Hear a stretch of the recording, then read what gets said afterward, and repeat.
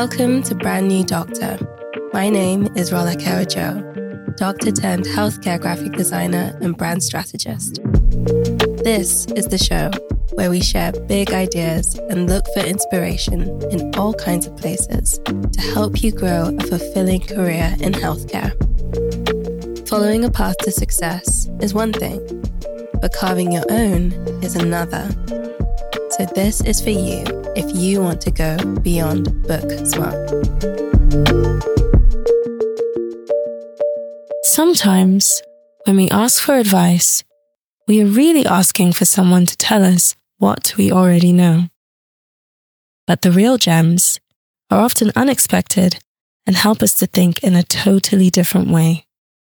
A lot of what I do is try not to give advice, but is to listen and allow people to expand into themselves and their own thinking, because sometimes that's the very thing that's become compressed, this sense of I'm doing what's needed of me or what's expected of me or what's demanded of me, but whoa, hang on.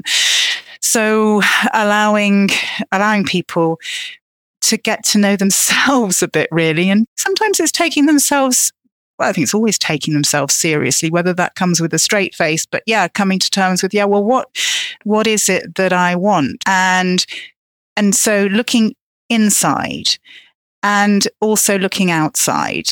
So I think we're often in any career decision is partly about us and our talents, our motivations, our desires, our preferences.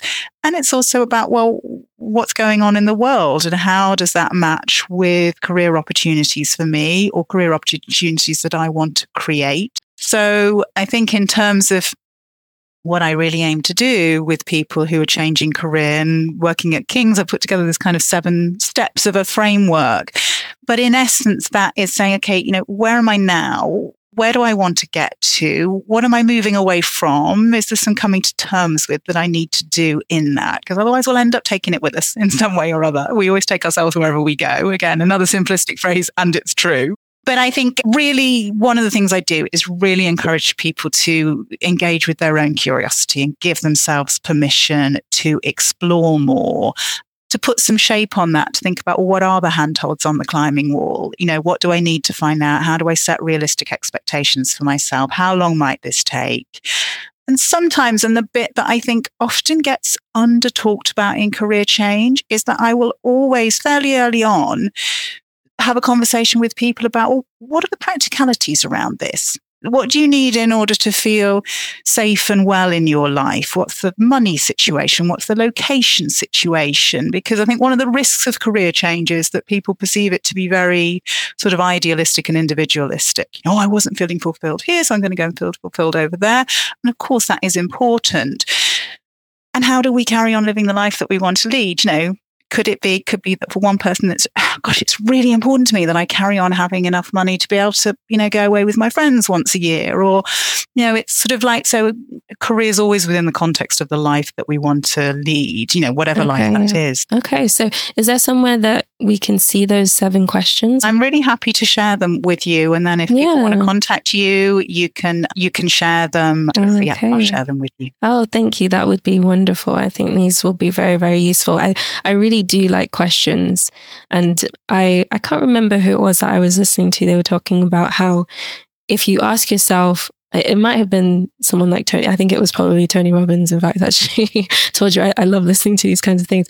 He was talking about how we ask ourselves, again, going back to questions, we ask ourselves questions, we ask ourselves the wrong question and we'll get an awful answer all the time. But if we ask the right question, we'll get the right answer, or we'll get a more positive answer possibly. And so I just think that it is really helpful to manage something as kind of nebulous as career change with questions, because I think naturally speaking, we like to answer. If there's a question hanging in the air, it's almost like a pregnant pause and there needs to be an answer to it. So if you take advantage of that, impulse to answer a question, breaking down anything that you want to do into questions that your brain will naturally try and find answers to is a really great place to begin. Yeah, I think. I absolutely agree. And then maybe taking those questions to other people as well and asking them, again, and choosing those people reasonably wisely, but, asking a range of people. Now, you might wonder how I managed to get a job that sounds so far removed from anything I'd done before, but I was able to convince them that there are a lot of similarities between this job as a project manager and my role as a junior doctor. So I explained to them that as a junior doctor, I had to do a lot of maneuvering and chasing to bring together the right specialists for a patient in the same way that you have to bring the right people onto a project, and that you have to monitor the progress of a patient to make sure they are on track to be able to leave hospital by a certain date. In the same way that you have to monitor the progress of a project to make sure that it's on track to be delivered on time. They took a chance on me, and I'm so grateful that they did, because I had an experience of the corporate world that I'd never had before. And I really enjoyed this time. I was working in central London, in Covent Garden. I had all my weekends off, which doesn't seem like a big deal to anyone who works outside of medicine, but it was a big deal to me. And there were, great perks to the job. It could be a very demanding job, and I would pour a lot of energy into it. I found myself asking again why I was doing this and trying to understand what the greater purpose of what I was doing. Around the same time, my sister Talani had bought a dental practice with my mum, and she was juggling motherhood and a newly acquired business with all of the teething issues that come with that, including overheads and staff and patients. And I really felt a pull to help her. So I decided to leave my role at the tech company. I just felt like my work was a drop in the ocean in the grand scheme of things, even though it was all consuming in the moment when I was at work. I managed the dental practice for close to 2 years, and I started just before the pandemic hit. It was definitely a trying time, but we had each other as a family, and I cared so much about the outcome of my work in a way that I had never cared before, because it was with my family and it was for my family. I felt really passionate. It felt really purposeful. I had autonomy. I was valued. I could directly see the effect of my effort on the outcome. And there was so much variety in every day, and just this feeling of progress that I'd never felt before. And I realized just how important all of those things were to me. So not surprisingly, my favorite things to do were creative. I worked on our branding, the visuals for our marketing, our social media, the interior design of the practice. There were so many dental practices offering similar things to us. So we had to distinguish ourselves in a way. And it seemed to me that our brand was our main competitive advantage. At some point, it clicked for me that all of this branding that I was doing for the practice would be relevant on a larger scale in healthcare, and that I could dedicate myself to just working on the creative side of things and also hold on to those insights that I'd gained from working in the business as well. Then I decided to go to design school. I'd heard of Shillington Graphic Design College through a friend who had started working as a graphic designer after just 3 months of doing a course there. I guess I'd been, in a way, looking for a good justification to do it. And when I saw how I could bring my love of creativity and my knowledge of healthcare together, it made perfect sense that I should. Deciding that was a major shift for me. It was the first time that I could feel that I was really investing in myself and taking a bet on myself in a way that I had never done before.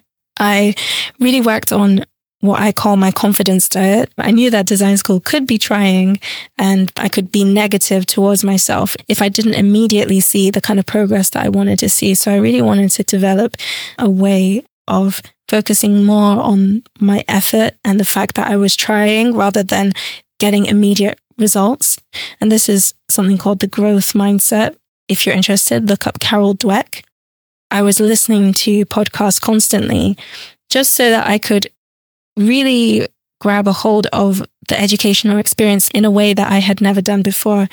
I always had this feeling when I was in medical school that I was kind of going through the motions, and I absolutely did not want to do that this time. With everything that I was investing into it, I knew that I needed to make the most of every opportunity that came up through this experience of going to Shillington. I wouldn't shy away from introducing myself. If ever I was in a situation with new people, I would introduce myself as if I had already achieved a thing. I wouldn't say that I'm trying to do this or I'm aiming to do this. I'd say I am doing this. I started to think that beyond designing, I could create a niche for myself, bringing that crossover between design and healthcare, and then I could speak and share my ideas on this. So I had the idea that I would go to Shillington, I'd go to design school, I would build up a portfolio and get some years working in this field, and then eventually start speaking about these things and talk about what it's like to do something unconventional when you come from a medical or a dental background, which is very traditional in its structure. Chike Edeputa, who I did another episode with, someone that I met through my alumni network, said, yeah, that's a great idea. You should think about creating a niche for yourself, but you don't have to wait for years to be able to do something. It's not medicine. It's not the case that you have to wait to be qualified, perfectly qualified before you're allowed to do something. You can start where you are now, and you can start sowing the seeds now and see where that takes you in years to come. And that really gave me the confidence to start this podcast sooner than I thought that I would, actually. So I went to design school. I finally got ready to go for what I wanted rather than what I thought I could get. It was difficult, to say the least, but I've never been so creatively focused. I met great people. I have my first creative network in my life, and there's so much that I've gained from this experience. So what did I learn through this phase of experimentation? Number one, if you want to go for an opportunity that is not clearly on the path that you are currently on, look for parallels between what you are currently doing or the experience you already have and what you want to do. In the same way that I was able to draw parallels between my job as a doctor and the role that I wanted at the time as a project manager. The second thing is to pay attention to what you learn about yourself through every experience that you have. From working with my sister at the dental practice, I really got a feeling of what it feels like to do work that truly matters to you. Once I got a taste of that, I knew that I could never go back again. It also showed me that the creative path was the one for me, because there were so many things that I was working on at the practice, but wherever I could solve that problem using my creativity, I would absolutely do that. And the third thing is to believe yourself to be the kind of person who achieves what you want to achieve. You have to create a new identity for yourself. The best way to do that is to think about what that kind of person does and repeat those actions, because then you're slowly convincing yourself that you're that kind of person. I definitely had to create a new identity for myself as the kind of person who creates a podcast. And I did that by putting myself out there, saying I was going to do it and asking people to come on the podcast. And that built a kind of confidence in me and convinced me that I was that type of person, and ultimately led to me following through and doing that. Remember that a big barrier to success is often just trying. And a lot of the time we don't try because we don't believe that we are the kind of person who tries in this way or who does this kind of thing. So you have to start with who you believe yourself to be and convince yourself that you are the kind of person who puts themselves forward, and you immediately increase your chances of success. Thank you for listening to this episode of Brand New Doctor. I hope it inspired you in your personal journey.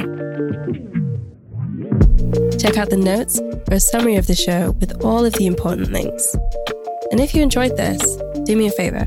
Subscribe and share this episode with someone else you think could benefit from this message. I'd love to hear from you, so why not leave a rating and review? It really helps other people to discover the podcast too. You can also find me on LinkedIn as Rolake Ojo and on Instagram as rolake.so.